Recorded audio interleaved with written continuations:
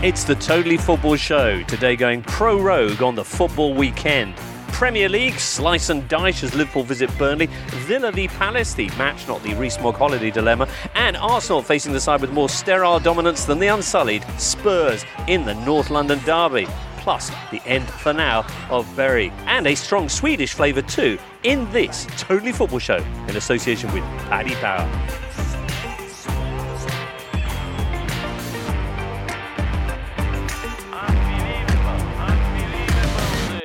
Hello there, listener. Thanks for joining us today. Who've we got for you? Well, here's Michael Cox. Hi, James. Hi, Michael. Your favourite football tactical author, of course, The Mixer, Zonal Marking. Pat, I bet you've enjoyed those. DJ and former footballer DJ Pat Nevin here with us. Yeah, it's good to be kind of back again. It's felt like a long time during the summer. It has been a long time. You've been away in France, Women's World Cup. I was roughing it in France in 38 to 40 degrees of heat watching the Women's World Cup. It was fabulous. Good. Glad you enjoyed that. And hello, Sweden. We have Frida Fagerlund of Aftonbladet. Pleasure being here. Which bits of the Premier League are Swedish readers most interested in? Well, obviously the big six, but also, the Swedish players, Victor Lindelöf in United. So it's a bit a mix of everything. Graham Potter as well. Yeah. Yeah. Forgot about him. Yeah. Right, because he was that he was the miracle worker at Östersund, or how should I pronounce that? Östersund, yeah. That was quite good. Okay. We'll talk a bit more about Östersund and Graham's new gig with Brighton, of course. Martin Johansson wants to know, how is Frida's new fascination with cricket coming along? Oh, wow. Well, I'm getting there, painfully slowly. I was actually at the Tottenham Stadium while England played Australia. Yep. Yeah, that's correct. And I didn't understand a thing when, people applauding and stuff. But I'm foreign, but I'm getting there. Okay. Do you professionally have to? Is Aftonbladet making sure that you cover cricket for No. Sweden? All right, okay. Michael, who's your favourite Swedish player of all time in the Premier League? Probably Freddie Ljungberg. Is it? Why? He was good fun. He scored some good goals. He had a very good relationship with Dennis Bergkamp. And I must say, a little bit surprised to see him pop up as Arsenal's assistant manager. Back in his playing days, I didn't think of him as a leader or a great footballing brain or anything like that, but he seems to have done really well for himself and very well respected at Arsenal. Right. Almost expected him to continue thumbing a nose to authority rather than propping up the system. Yes. Yes. Pat, who's your favourite Swedish band? Oh, yeah. If you're going to drop a platter on us right now, buy a Swedish act, who would it be? Oh, well, I've always loved the Concretes. Nice. Fantastic band. Victoria Bergsman, and her stuff on their own is fantastic as well. Real fanatic of the Acid House Kings, and every time I say that to anyone, I get a blank look, and they're great. They're a really brilliant Swedish pop band. The Acid House Kings. The Acid House Kings. Right. Very, very fey indie, but dead good. Okay, so there's loads. I actually love, and have always loved Swedish music. And it doesn't get covered quite as much as it should do in the UK, which is a shame. Well, some areas of it don't. The areas that I like don't. Frida, is that a blank look you're giving Pat on the Acid House Kings, or are you a fan? So I have no idea. All right. I should have said the Cardigans. You'd have got that one. The Cardigans, yeah. We'll move on to the football then after this. Yes, please. You're listening to the Totally Football Show in association with Paddy Power.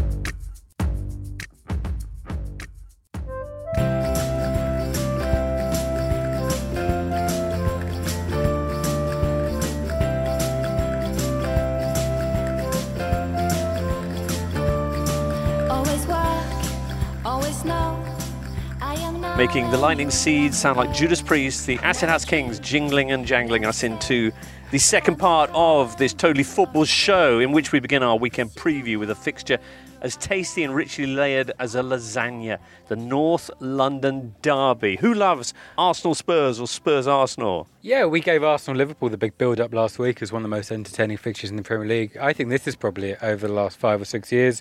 Two good sides who like playing football. These matches aren't cagey. They're usually all-out attack. The 2 games last year were both absolutely fantastic. Looking forward to this. Brilliant. It's the derby that both sides, curiously, seem to lose these days. I'm not sure how that works, but Arsenal, stats say, have won just 2 of their last 10 Premier League games against rivals Spurs. While Spurs have just won one of their last 26 Premier League visits to Arsenal. They've both got a terrible record in this fixture, although Spurs did win 2-0 at the Emirates in the ever-important League Cup last season. Frida, are you Have you been following Arsenal and Spurs much this season? What do you make of them? They're both coming off these big defeats. Which one do you think has been hit harder? Arsenal by getting bullied by Liverpool, or Spurs with their frustrating afternoon against Newcastle? Definitely Spurs, to be honest. I mean, I haven't actually seen Spurs play well for a very, very long time, it feels. And I was at the Arsenal game against Burnley at the Emirates and thought that Arsenal actually did a very good game. And Liverpool, it seems like a case for itself. They played differently, obviously, I mean, tactical and so on. So, yeah, I feel that Arsenal is probably the one with the better self-esteem at the moment, and Tottenham has a lot to show, really. Worrying Pochettino, we mentioned on Monday, talking about his team lacking motivation and enthusiasm. It's curious, he's so highly regarded as a manager. Is there a reason that he's saying that publicly, do you think, or is there a genuine problem within the squad? I definitely think that everything he says, there's a background story to it, especially when he pointed out that, well, I'm not the manager, I'm actually the coach. That shows that, of course, everything he says, he puts his mind into it. And yeah, I feel that there's something going on. And maybe it has, in a way, has to do with the Christian Eriksen situation as well, because I mean, he was obviously on the bench against Newcastle again, but now it seems like he's going to stay. So how is Pochettino going to handle that situation? It's going to be very interesting to see. I'm sure Spurs fans would like to see Jan Vertonghen back in the lineup as well. What do you make of the situation at Spurs, Michael? For all the chat about Eriksen and what they're doing going forward, I think defensively they look really bad so far. I think they've got a big problem at right back, where I know Trippier didn't have a great season last time out, but Kyle Walker-Peters has looked, I think, quite shaky. They tried Sissoko there at the end of the game. I'm not sure about that. And then, like you say, they haven't had Vertonghen playing. Sanchez and Rose, I thought they were guilty of quite a poor concession against Newcastle last week. So I do think there's some holes in the side that Arsenal will exploit, especially when you look at the way Arsenal attacked against Liverpool. I know they didn't score until very late, but I thought Pepe was really exciting. Are they going to do that, though, Arsenal? They're going to finally play Lacazette beside Aubameyang and Pepe. I mean, if you get all three of them attacking at the same time, any defence in the league, that's got to be scary. I was at the first game against Newcastle that Arsenal played up there in the season, and you just thought, why are you putting out a reserve team just now? It's as if he's holding it back, and then letting them go. If I would Spurs, I'd be worried about those three playing together. I'd like to see Arsenal play Torreira as well. I'm not quite sure why he hasn't been in the side. Every time he comes on, he immediately ups the tempo. Obviously, great technician, but I think the kind of feisty player that Arsenal might need. When you look at these fixtures last year, they were very frenetic games. Spurs are very physical in these games. I think he's one of Arsenal's best players. Should be starting every week. I have to say, I go back to Eriksen. I adore Eriksen as a player. I think he's fantastic. I think they look a much better side when Eriksen's playing. Spurs. So when he's not playing, or if he does go whatever, I think that's a massive, massive miss for them. And can I put my hand up here? Right, I'm going to hide under the table as I say this. I have been a big fan of David Luiz for a long, long time. And then last week he had one of those games. And he can't afford to do that for Arsenal. Now, to be honest, I've over the years watching with Chelsea, he had one of those games a couple of times a season. Only that? Yeah. Okay. I went to see all the games. To be honest, people forget. I watched every game. I had to watch every game of Chelsea the last few years. Particularly enjoyed watching him. Never mentioned unless he made a mistake. All the positives always ignored. It was a real fake news thing. I thought what was going on. However, you look at when he makes mistakes, everyone notices it. But then again, if you make the type of mistakes he made last weekend, you'd notice it. Hard not to, yeah. Which of these two sides do you think will finish higher this year, Spurs or Arsenal? I would say Arsenal, on the basis of the season so far. I know it's only 3 games. I don't think either side have been impressive, to be honest. Even Arsenal's 2 wins were pretty low-key. But like I say, there's some murmurings of discontent at Tottenham, and I do think those defensive problems are concerning. Frida, what's your call? Very difficult to say. I mean, I thought Spurs, so I guess I have to stick to that. No, you don't. You're allowed to change your mind, even in this country. Wow. I'm actually going to stick to it because you never know what's going to happen and so on. I mean, everything can change in like a month or so. Yeah, that's the tricky bit about doing predictions. Never mind, we'll move on then. Oh, here's a question for you. Do you remember that bonkers 4-4 at the Emirates when Arsenal were 4-2 up? Was it not Harry Redknapp's first North London derby and they were in the relegation zone, they were losing 4-2 and they came back and drew 4-4? Incredible game. 2 players with the same initials scored for Spurs. Who were they? The same initials as each other? Yes. Aaron Lennon scored, I think. He did. Is the other one a AL? I'm afraid not. Oh. If you think David of Bentley. Well, there you go. Darren Bent. Exactly. And that David and this is only an excuse just to mention that David Bentley goal, which really very loose at the moment.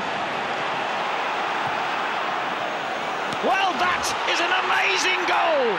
Bentley, the former Arsenal player, has scored an astonishing goal to give Tottenham the lead. That came from nothing.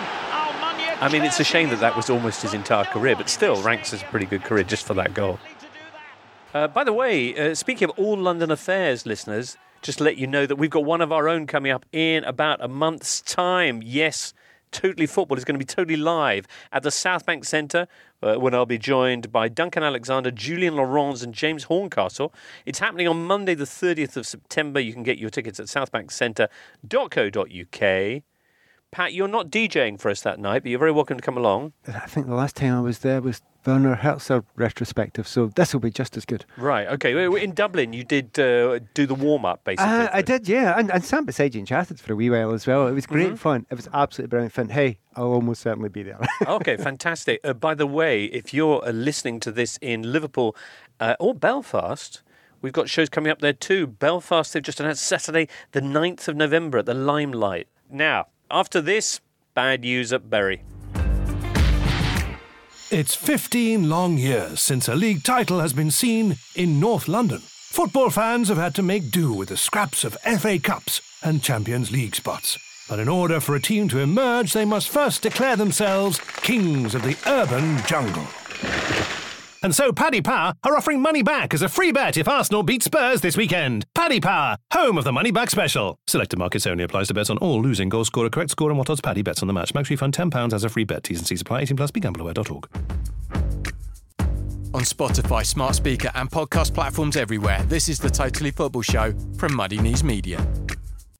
Tuesday, one of the darkest days in the Football League's recent history, in their own words, as two of the league's oldest clubs, Bury and Bolton, faced liquidation. Now, one of them, Bolton, is now safe. A takeover announced on Wednesday, meaning they can continue in some form in League One. The other, though, Bury, is gone after 134 years of existence. What happens next? Well, we're joined now on the line by Ashley Brown of the Football Supporters Association, the new name for the FSF. Ashley, first of all, thanks for joining us. What can be done to make sure other clubs who might be heading towards similar financial difficulties don't end up in the same mess? Okay, there's some very straightforward controls you can put around finances. First of all, you have to look at where money is borrowed from and what it is allowed to be used for.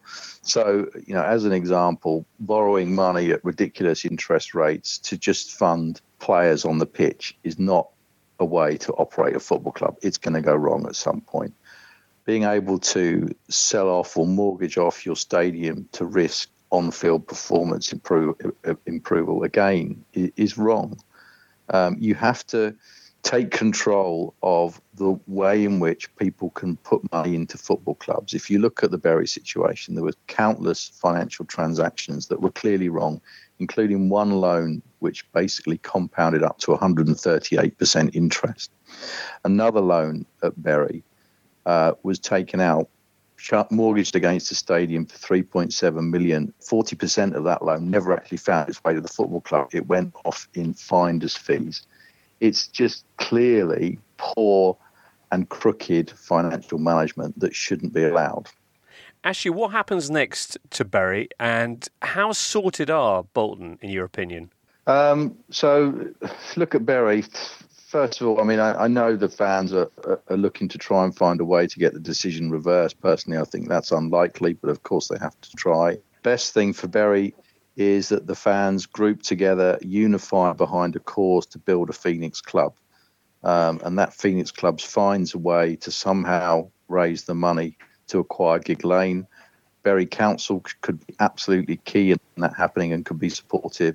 And once you've got Gig Lane, then you create a new football club and it feels like you're still the same football club because Gig Lane is the spiritual home.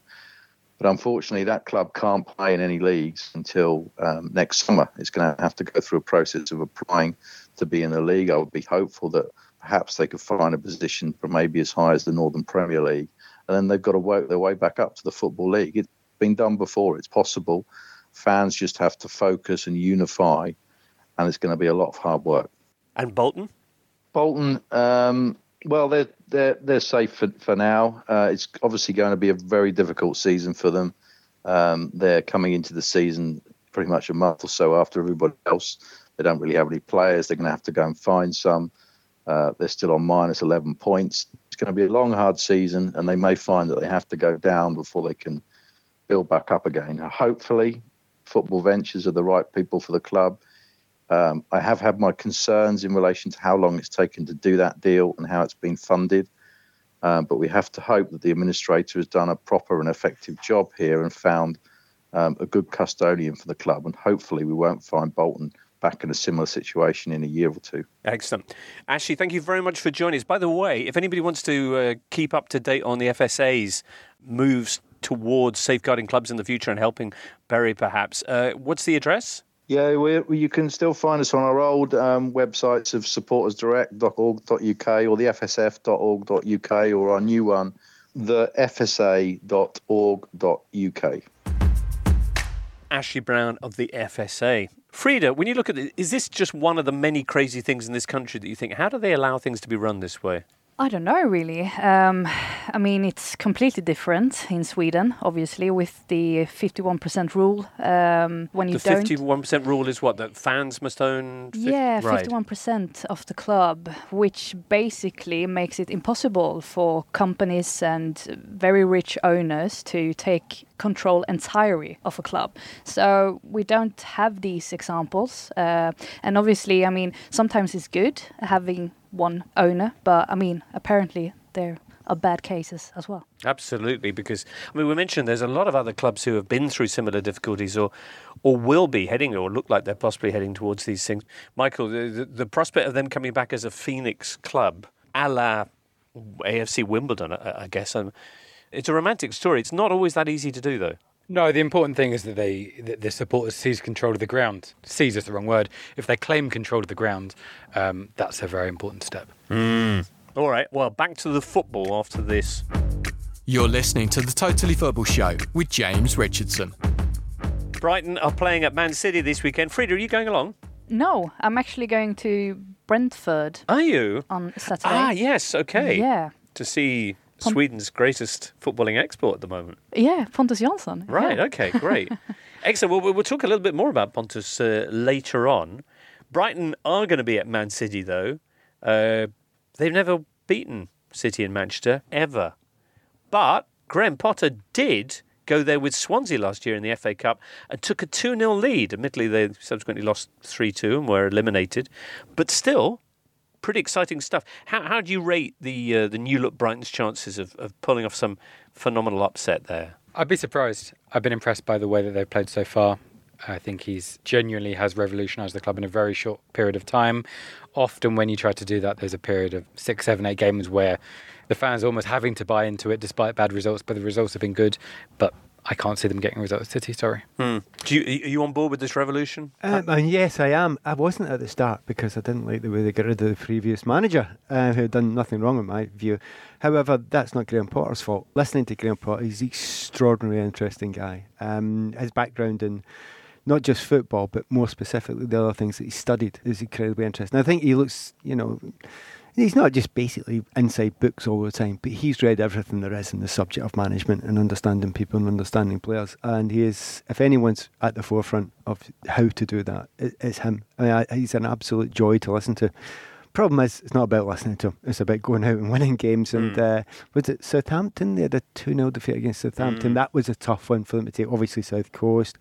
They would have been happy with that. But again, I'm guessing it was about 17th, maybe there was something like that last season. Yeah, it was touch and go until the end. So in actual fact, if they get roughly that again, I still think it's a good job. Okay. How is Graham regarded in Sweden after his phenomenal success at Östersund? Very highly, of course. I actually went to the opening game against Watford and had a chat with him at the pre-match press conference. And I mean, he's still this genuine, down-to-earth guy who is very kind, very polite. And I actually think that one of his greatest assets is probably his great teaching skills, and I think that's why he's had all these success, because the players, they understand completely how they're supposed to play, both in the defense and of course the attacking play as well. And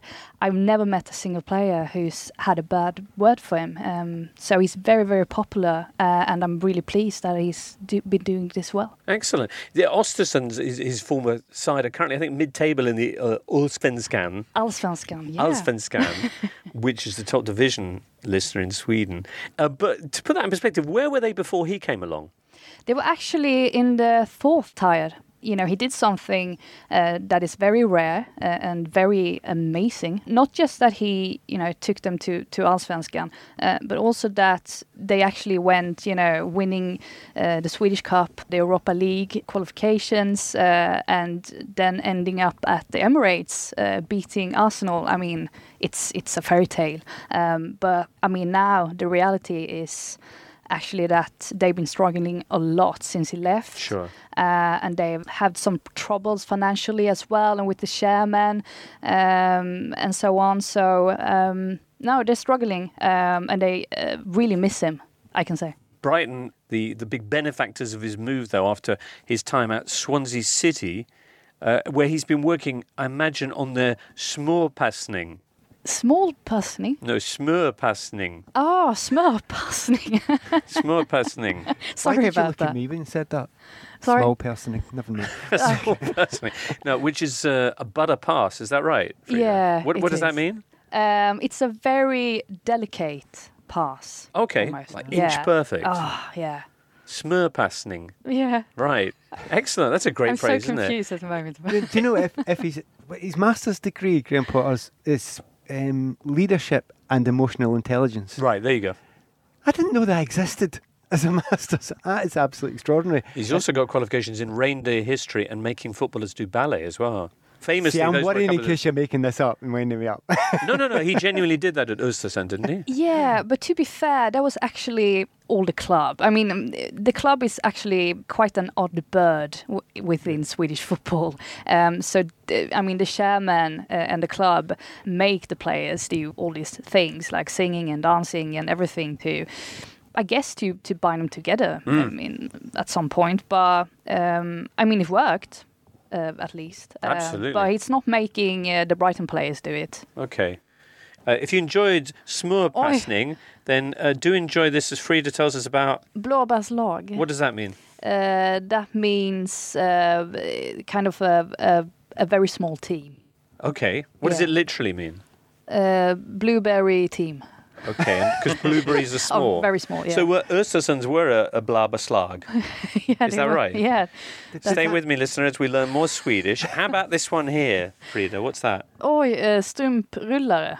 Strumprulla? Yeah, rullare. Rullare. I'm actually from the southern part of Sweden, so my accent is not very good for this. We didn't want to mention it, but okay, what does strumprulla mean? Basically, when you hit the ball on volley. Sock rolling, is that right? It's not a good volley, but when you shin it, basically. Yeah. Okay. By the way, Michael, if you're hungry for other Swedish footballing expressions, do you know where you can find them? Do You Speak Football? That's right, by Tom Williams. Available now. All right, then. Just one last thing. When you say Graham Potter's revolutionised Brighton, I read that a lot. Could you give me a specific thing that he's done that I can look out for next time I see Brighton play?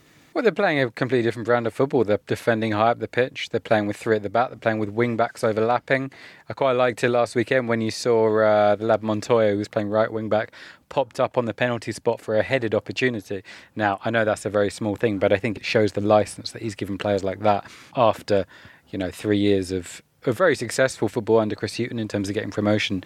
But with the outlay that they spent last summer on some very good technical attacking players, I think they needed to move in a different direction to get the best out of some of them. But as I said, I think last week, the interesting thing for me has been the fact Glenn Murray has been so pivotal in their performances so far. And the Southampton defeat last weekend, I wouldn't read much into that because they went down to 10 men within 15 minutes or something. So that was an uphill task. I think they're a good team, but this will be a difficult game for them. Listeners, Frida's from Sweden, the home of Volvo, a very sensible car for sensible people. But if you want to experience the thrill of driving each month, you want to get yourself a copy of Evo, the world's premier performance car magazine. Created by the greatest automotive writers and photographers in the industry, Evo delivers the most original motoring content on the market, with features on the car of the year and the inside scoop on Lotus's new £2 million, 2,000 horsepower electric hypercar. Woof. Because you listen to the Totally Football Show, you can get 5 issues of Evo for just £5, plus a free exclusive A3 poster book with 20 individual glossy pictures from the magazine's best shoots. Head to subscribe.evo.co.uk/TFS to start your trial and get the next issue of Evo delivered to your door before it hits the shops. That's 5 issues for just £5 at subscribe.evo.co.uk/TFS. Evo magazine for the thrill of driving.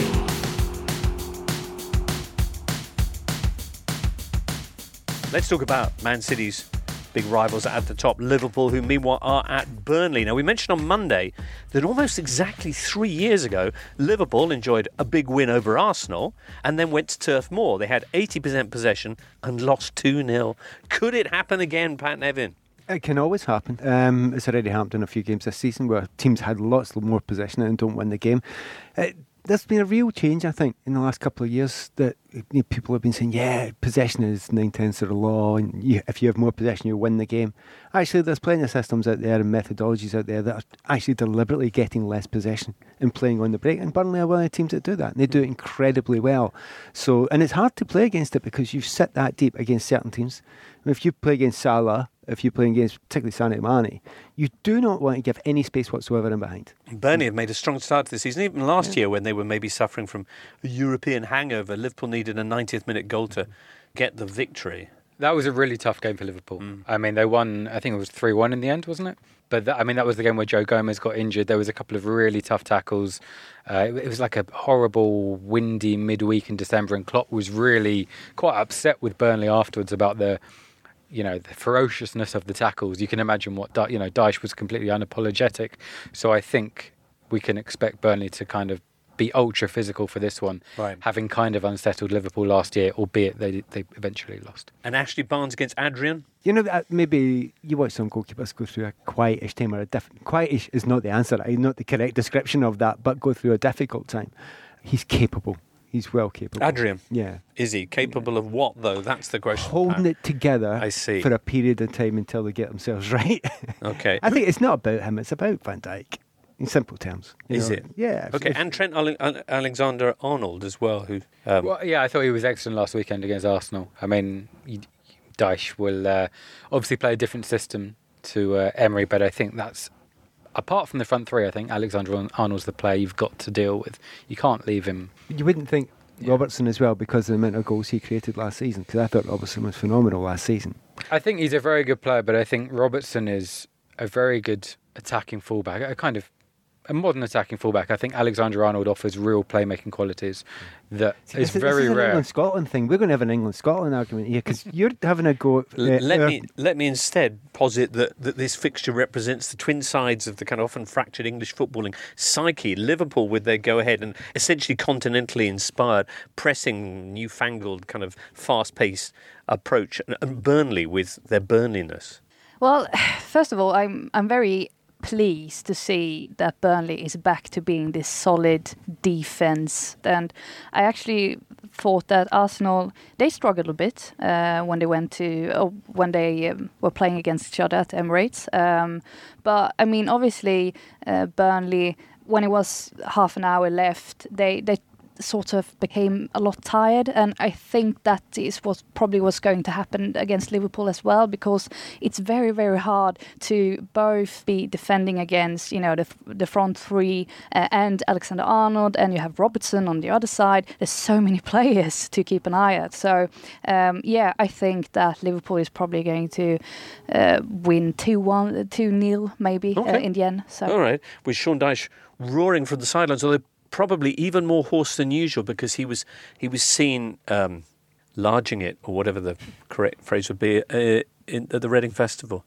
He went down with his kids. Who was he watching? Well, the bands he mentioned, or whether the artists that he mentioned afterwards, were Post Malone, who isn't really his thing, he said, but his kids loved him, and so. But he had a lot of love for 21 Pilots. Not sure if you're familiar with them, another American kind of band on the cusp of, you know, where in that nexus between rock and guitar and rap, and that. Good place to be. Well, yeah, essentially. Hey, listener, after this, we're going to be heading down to St Mary's.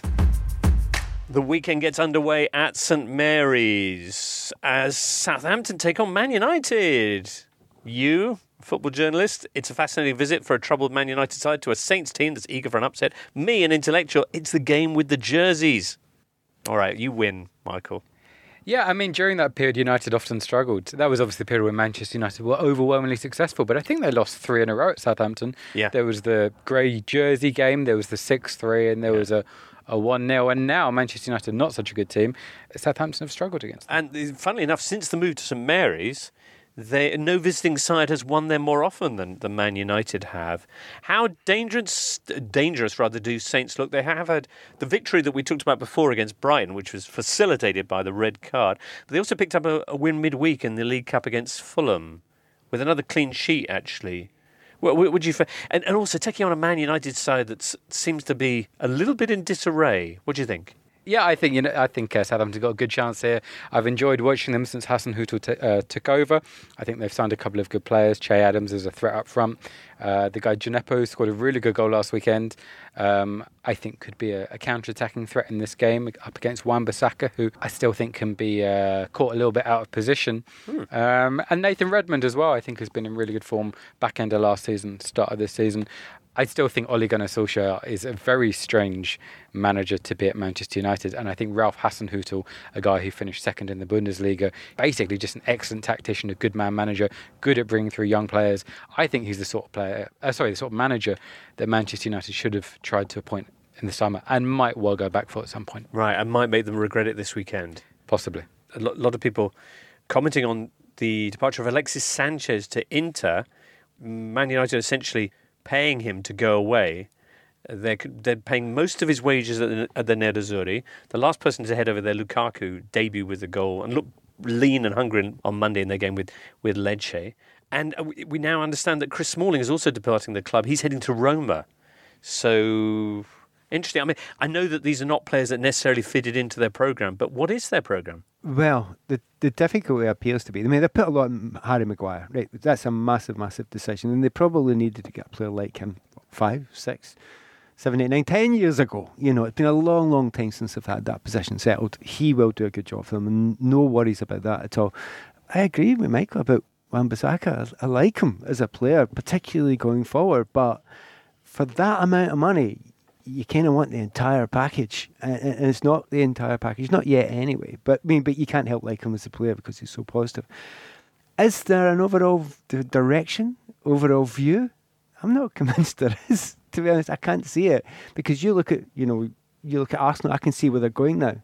You know, they buy Tierney, they try and get the centre back sorted out. They're really attack minded, all that sort of stuff. This, as it has been for many years now, with Manchester United, looks piecemeal. I see. And their prospects this weekend at St Mary's?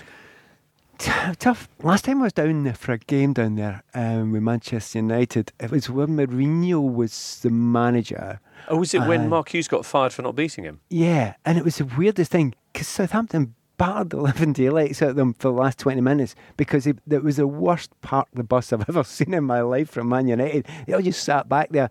The good thing is, that won't happen this week. Right, okay. Oh, this is going to be one of the rare games in the Premier League this weekend that will feature a Swede, Frida, Victor Lindelof. There's only 2 Swedish players in the top flight. The other one being? Kraft. That's correct. Is that how he says his name? That's correct, yeah. Emil Kraft in Newcastle. I actually spoke to him on Sunday after the Tottenham game. Wow. How was he feeling? Very good. He was obviously very happy about the win, but he also was very happy with Steve Bruce. Was he? Yeah. Okay. So because Steve Bruce gets a lot of negative press. Yeah. What did Emil say about him? Well, he actually basically said, well, he's a funny guy, and I have nothing bad to say about him. and that was about it. But still, it wasn't positive words. It wasn't really... To be fair, players will very rarely say, I'm so glad that a journalist has asked me about my current manager. I will now really spill the beans. That's really true, yeah. But just on Lindelof, I thought that was a really poor goal they conceded to Palace last weekend. Lindelof getting out jumped by Jeffrey Schlupp, right, who's like a short left winger, and then Maguire was absolutely miles away, not even looking to cover. I mean, Maguire's a good player, but you've got to get and I know they're only 3 games in, but I thought that was a dreadful goal. It was so easy for Palace to score that. Right. Newcastle this weekend are going to try and follow that victory up in what looks a pretty important fixture. They're at home to Watford. I know you saw last weekend against West Ham, didn't you? Yep. So are you quite optimistic about Newcastle's chances of continuing this Brucey bounce? No, not really. I thought Watford were the better side against West Ham for the first half hour. I thought they played excellently. And, I mean, I'm not sure if you're a fan of expected goals chat, but Watford's is 4.27 and they've scored 1 goal. So it's really been the finishing that's let them down. Right. And I thought it was interesting to see them play without Deeney, who, of course, has completely dominated their attacking play for the last few years. They played Deulofeu and Gray up front. And they played some brilliant passes through to each other. There was one in the first 10 minutes, I think, where Gray angled a diagonal ball through to Deulofeu and he hit the bar. Such a good pass. And they combined as well for the goal scored by Gray. And then at 1-1, Will Hughes missed an open goal from 2 yards, which was Deulofeu combining with Gray. It'll be a different game this weekend. I don't think Newcastle have been quite good so far, actually. But I really hope they give Javi Gracia a chance because I think he's a really intelligent manager and I think he would get them out of trouble. All right, Watford currently in last place on a 6-game losing streak in which they've been outscored by their opponents 16 goals to 3. Our friend Emma Saunders is very much the voice of the Hornets. She sent us this little take on how the mood is there at Vicarage Road. Well, there's no denying it has been a disappointing start. It is there for everybody to see. But for now, it does seem to be a bit more of a blip than a crisis. I think there is the feeling that a couple of wins, they'll be up and running again. I suppose the issue going forward is where can Watford build that momentum? Because even if they do get something out of Newcastle this weekend, it's Arsenal, then Manchester City, then Wolves on the horizon. And Watford did take just 3 points off the top 6 last season. But I do think beating Coventry so comfortably midweek probably will provide a bit of a bounce, but how much of a bounce will probably depend on how many of those 11 changes that Gracia made he decides deserve to keep their place on Saturday. He has been quite stubborn and stuck with the same Premier League squad recently, but maybe it is time to consider the likes of Kabasele, Daryl Janmaat, certainly where the back line is concerned. If he doesn't, and there is another big fat red L in the results column, I do think pressure is going to mount. But are Watford in the thick of a relegation battle? With a squad like that, I would be surprised. Newcastle, Watford. Frida, where have all the Swedes gone? Just on a kind of tangential note. There used to be loads of them. Yeah, they're everywhere. But, I mean, Championship is pretty crowded. Oh, yeah? Yeah. Pontus Jansson, as you say, at Brentford, and you're going to go and chat with him on Saturday. Yeah, that's the plan. I see. It's always... It's always in pencil until they actually turn up. Yeah, but he's actually a nice guy and he's very chatty. Is he? Yeah, so... Okay, who's your favourite Swedish footballer? Can I really say of all that time? loud? Of all time? Yeah, do you mean on the pitch or in person? Either way. Which ones of them are really nice? Have you spoken to the Lion? The Lion? Yeah, Zlatan. Oh, yeah, I have. Right. To be fair, he was in a very great mood when I spoke to him. Really? Yeah, because he was... it was during his time in United, and he was actually just opening a paddle court in Stockholm. Okay. Do you know paddle? You know, the tennis... Yeah. Is it like squash or something like that? Yeah, Kind of. Wheel tennis kind of thing. And he was very, very happy, smiling, and, you know, so, yeah, maybe I should say I thought you said Zlatan. grave mood. He was in a happy mood, was Yeah. he? Yeah, I think he's generally pretty pleased with life, isn't he? And why wouldn't he be? Usually, He's but, Zlatan. yeah, but there's a few stories from Right. his time during... Julian Laurent's got a great story about Zlatan. Oh, Can we tell the Julian Laurent story about Zlatan in the bar? No? Okay. So if you want to come along to our live show, Julian will be there on the 30th of September. Julian will tell that story. It's only about 30 seconds long, but worth it, you know. Anyway, who's your favourite? Go on then, Pat. You're itching to tell us your favourite Swedish player of all time. Well, Henrik. Henrik Larsson. Most players, if you have one name, you say the name. And just purely as a player. As a coach, I'm not overly convinced. Okay. But as a player, he was fantastic. And when he went to United and when he went over to Spain, he looked in that class after spending most of his career in Celtic. And just have a look at the goals. They were absolutely incredible. There was one guy I was going to ask you about. Stefan Rehn. Does that name mean anything to you? Stefan Rehn. Yeah, but I mean, being 26 years old, to me, he's just a coach, really. But it's Tens, is that the name? Yeah, it's quite one of the smaller clubs. Yeah. Lovely player, a kind of dark-haired kind of guy who used to play for Everton for a short period of time when there weren't many Swedes playing in British football, and he was a very, very good technical footballer. Okay, what was it? You played against Steve Bruce as well, I imagine? Yeah. What was he like to play against? They were fine. They weren't dirty. They were good, strong, sensible. Yeah, him and like Pally and all the rest of it. They're all kind of okay players to play against. The ones when you ask a question, basically, I usually think, right, did he kick lumps out of me? Right. And he wasn't one of them. No, there were plenty of others. Fellow. Apart from the time when he painted my banister, he seems a pretty outstanding. That's one for our live show, probably. Now, Michael, sorry, your favourite. Is it Freddie Ljungberg, did you say before? Probably him. What? I like reading about the kind of really old Swedish side. They got to the World Cup final in 58, right? Yeah. We had like Gunnar Nordal and Kurt Hammer. I was reading a book about the history of the World Cup recently, and I found that side really interesting. Good. But obviously I never saw any of them play. No. But that was the golden era, right? Yeah, legends in Italy too. That's really sad if that's the golden era. Sorry.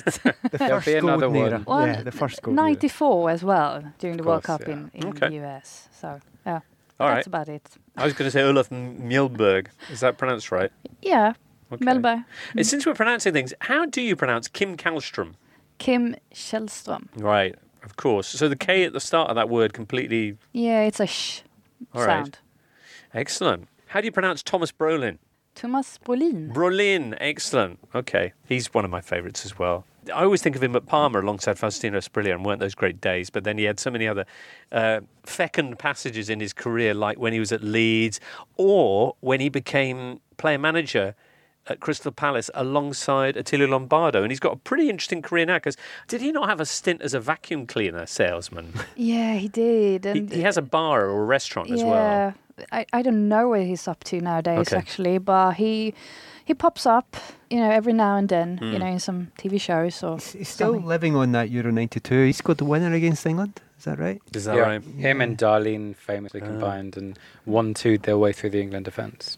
My word. I was too busy in the other group playing for Scotland against Germany, Netherlands and CS/Russia. Back when you used to qualify. Well, yeah, exactly. And do you know what? That was basically unfair. That's a terrible group. It is. And actually, Dahlin is the agent to Pontus Jansson. Is he? So we were back, Okay. The circle is. Very nice, very nice. Now, the Premier League weekend also features Palace, who we kind of tangentially mentioned, fresh from their victory at Old Trafford, as predicted by Michael Cox. They are going to be... they're hosting Villa on Saturday. Palace are horrible at home, and Villa on a roll. They put 6 goals past, Crewe, in the League Cup midweek. Mm-hmm. Michael, what's your Palace prediction this time? I think it'll be tight. I was quite impressed with Villa against Everton. Thought they were. It was great to see not just a good performance, but Villa Park. There was just a feel-good atmosphere around it, and you just didn't have that for the final 3 or 4 seasons in the Premier League. There was such a kind of negative vibe around, understandably, because they're playing bad football and getting bad results. And now they've got an exciting team. They've got a manager who obviously supported the club. They've got Jack Grealish, who's probably up there with Zaha before Zaha's transfer request, but that kind of he's one of them, I think this will be a tight game. I would say a draw if I had to guess. Would you? Okay.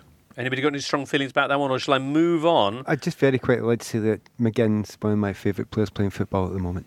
Excellent. What do you like most about him, Pat? Apart from the fact he used to be a Hibby, my team. But you cannot watch that guy playing football and not smile and not enjoy it, because he covers as much ground as anyone else. You can no doubt have a look at some of the stats on that at some point. The amount of effort that guy puts on every single game that I've ever watched him play is extraordinary. Villa fans, I told them before he arrived, you will love him. They do. I really like that goal he scored against Tottenham because you just don't see that run enough from midfielders, like getting on the end of a long ball. And I think it's quite difficult to pick up because does the opposition midfield pick him up? The centre-backs have got to watch the striker. I just really thought it was a good goal. That is absolutely nailed on what he is and what he's done and what he's like. He's so many people obviously I watched him all the way through his Hibernian times, and one of the very few in Scottish football I thought, do you know what, Premier League? Yeah, fine, you'll manage, mate. Excellent. Chelsea, your former side, Pat, are taking on Sheffield United Saturday at 3 o'clock.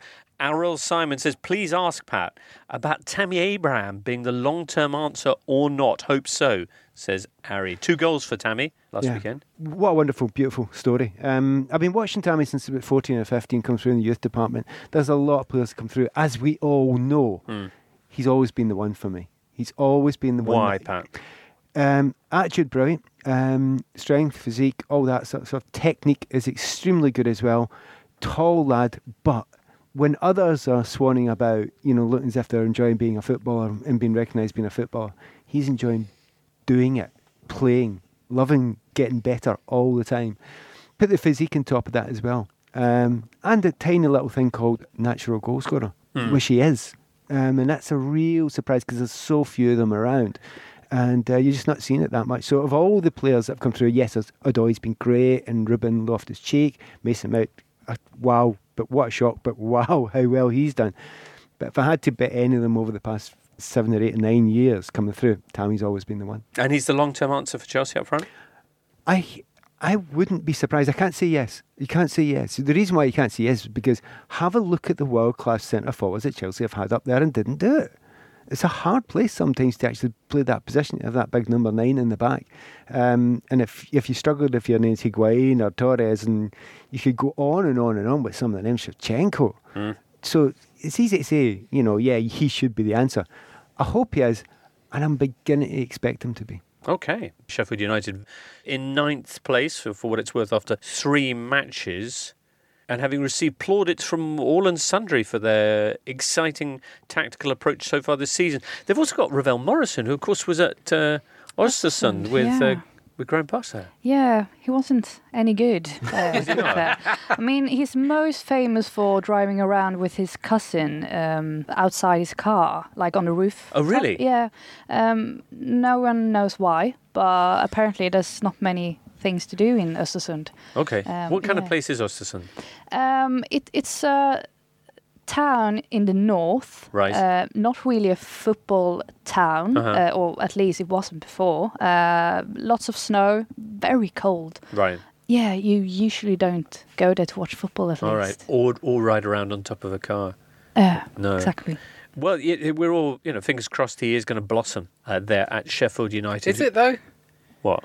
Like with Ravel Morrison, everyone's like, let's hope he comes good, but he hasn't played good football for a long time, and he doesn't seem like a particularly likeable bloke. Why are we always crossing our fingers? Just because it will be good football? Because he has brilliant technique of the very, very highest standard, but the likelihood of him doing it is 1 in 10 best. No, I've just got to say, I went down to Bournemouth for the first game of the season, Sheffield United away.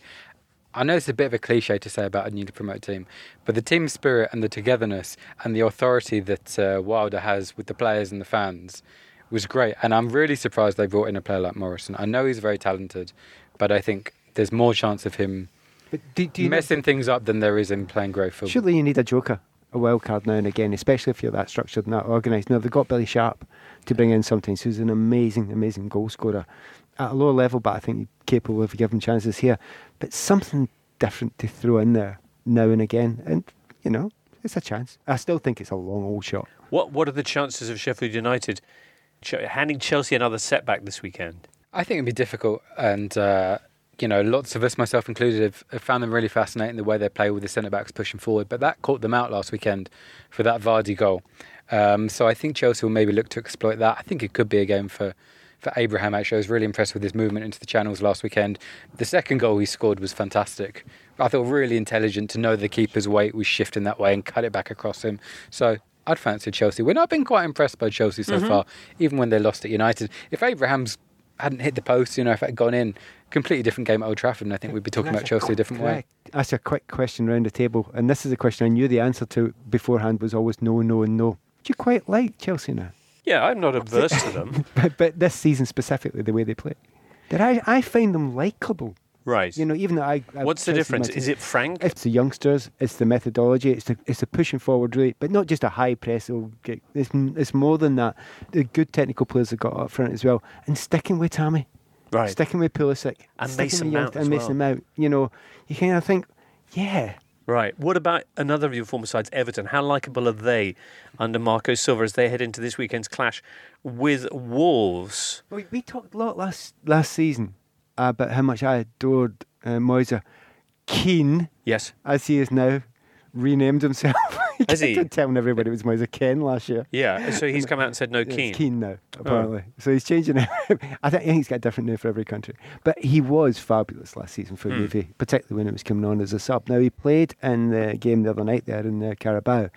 He didn't score and went off, but that was his first start, was it, for Everton?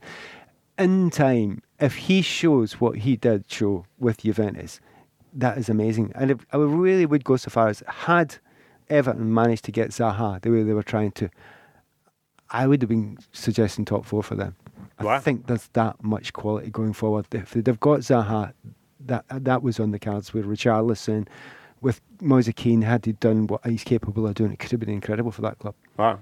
Everton, who had a defeat, of course, last weekend to Villa, scraping past Lincoln midweek in the Carabao Cup. Wolves are going to be playing Thursday night in the Europa League qualifiers, 3-2 up from their away leg against Torino in Turin. And then this Sunday, a battle of the Portuguese managers. Do you have strong feelings about Everton Wolves?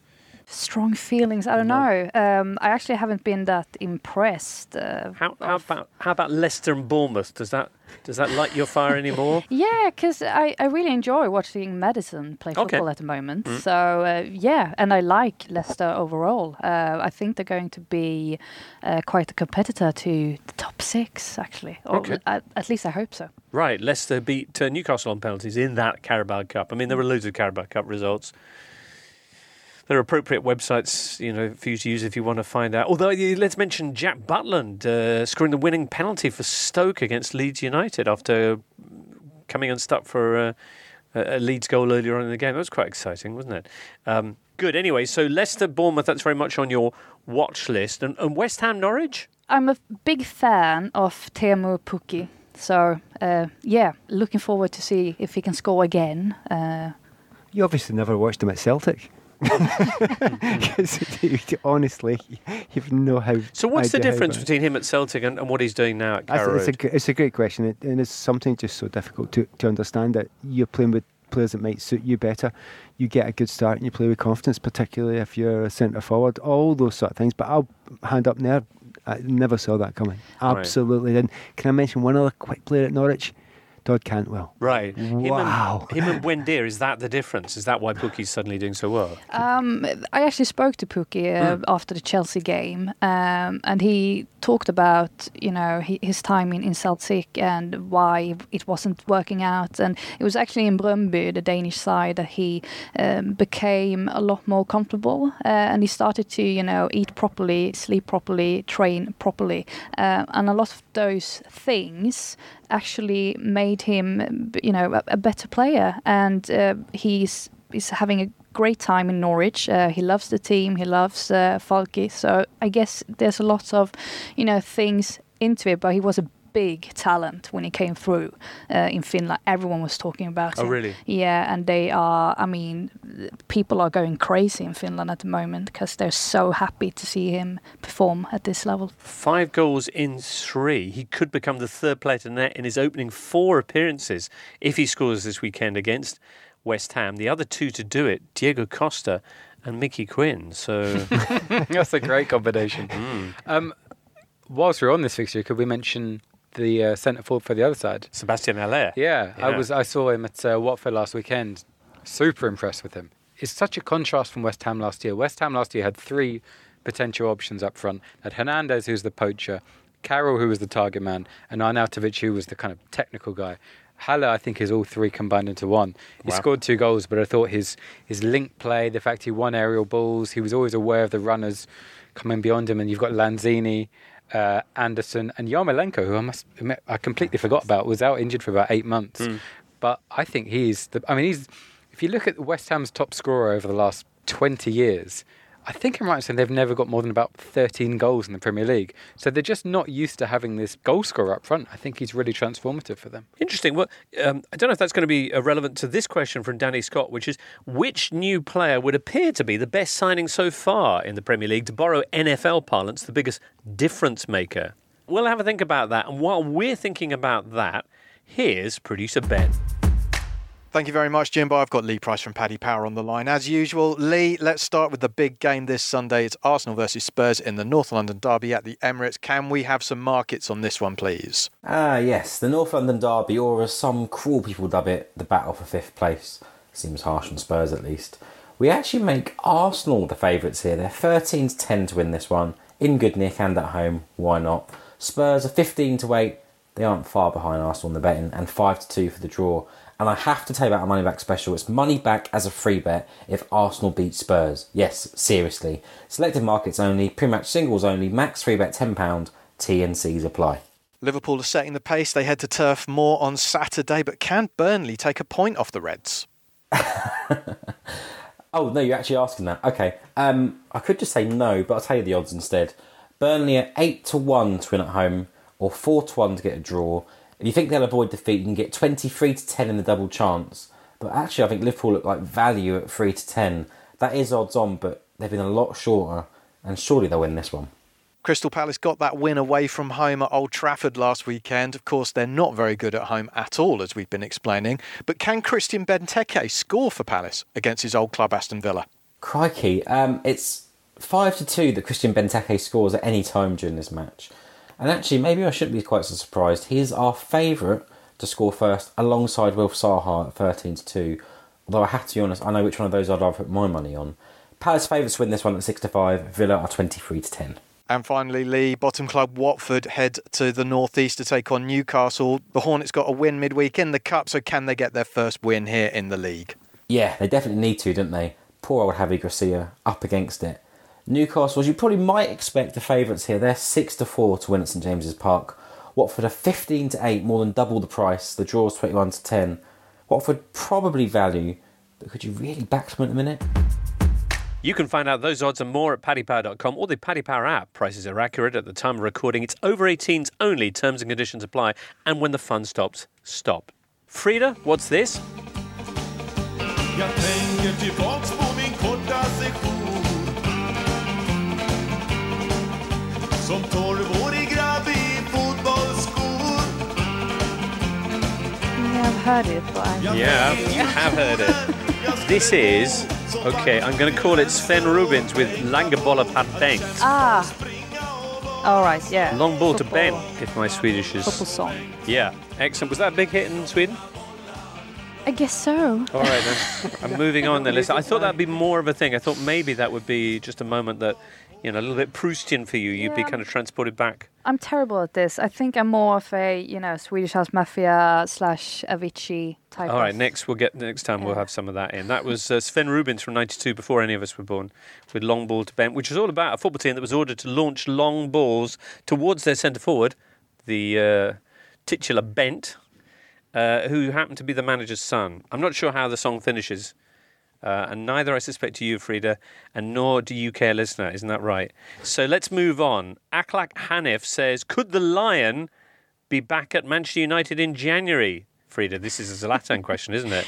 Yeah, and well, he said so himself, but he talks a lot, so I wouldn't necessarily put anything into that. But Right. yeah, they could use him, couldn't they? They certainly could, but he's not going to come back, is he?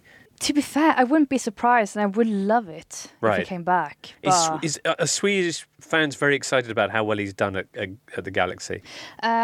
both yes and no. He actually shot himself in the foot, basically, when he, you know, with all this talk before the World Cup in Russia, you know, with, if I want to be in the national team, then Right.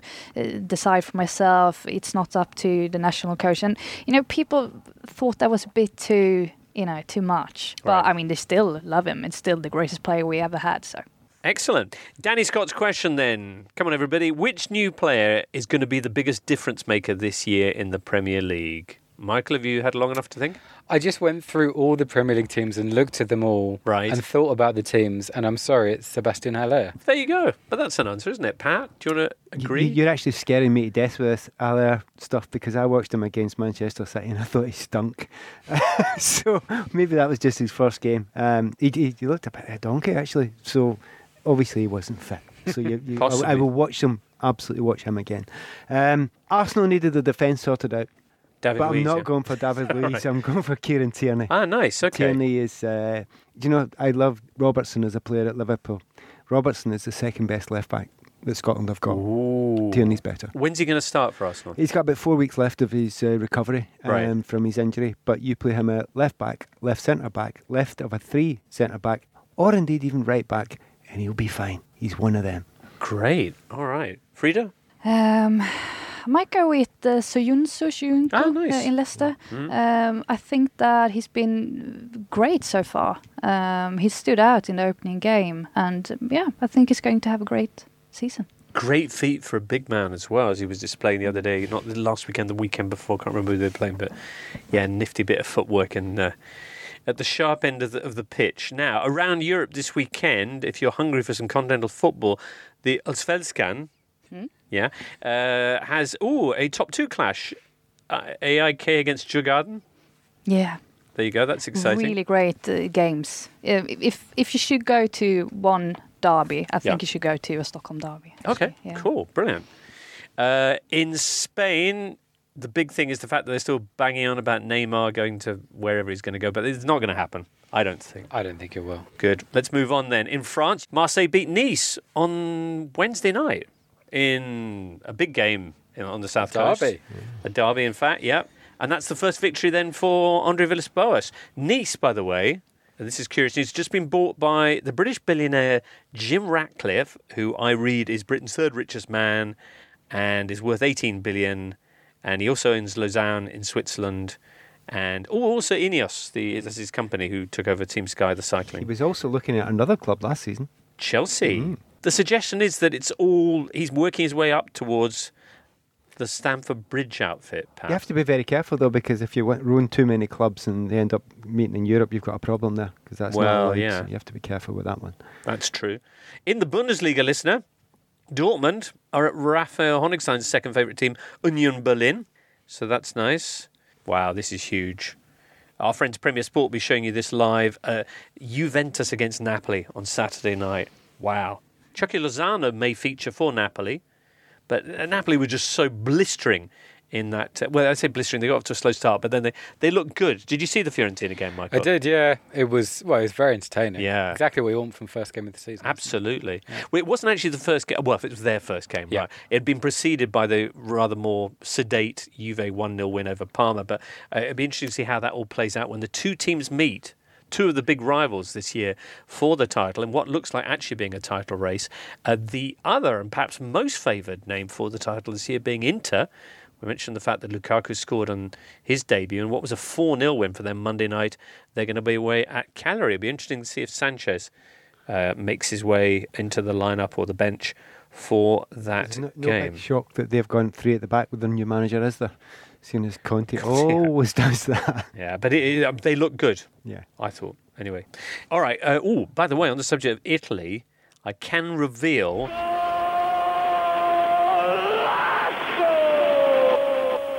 Golazzo, get a lot of questions about this. It will be coming back sometime in October. They don't say which year, actually, but I think they mean this one. So that's something to look out for if you want to hear stories about very old Italian football things. Good. Quickly, let's finish off with this week's question from Andrew Lang.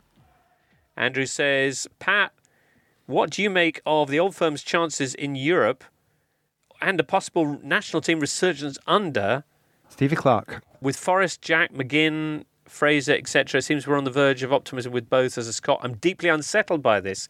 Can you put Andrew's mind at rest? I can put your mind at rest. You've just mentioned a bunch of midfielders. We're okay in the midfield. Problem is, we haven't got any defenders, centre backs, and we haven't got any strikers either. So Stevie Clarke's still got a massive job to do. In modern football, do you need those positions? It's kind of handy against Belgium. Okay. You know, I think you kind of need defenders now and again if you get Eden Hazard running at you.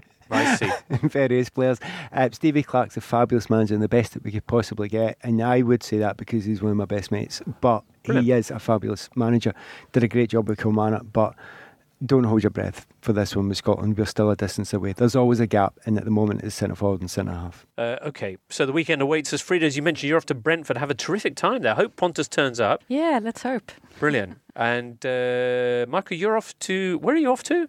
Well, I'm not working at a game this weekend, so I'm off to see my local team, Kingstonian, away at Merstham in the Isthmian League. Now, I realise this is very boring, but I think there's a very exciting angle to this because, as I mentioned in one of our summer shows, when Kingstonian needed a new manager this summer, they went out and got Merstham's manager, Hayden Bird. And then when they announced their new signings, they signed 11 players from Merstham. So they took their manager and their whole team, and now they're going back there this weekend. No doubt to a chorus of boos from the 150 people who will be there. That sounds like it's going to be an electric fixture.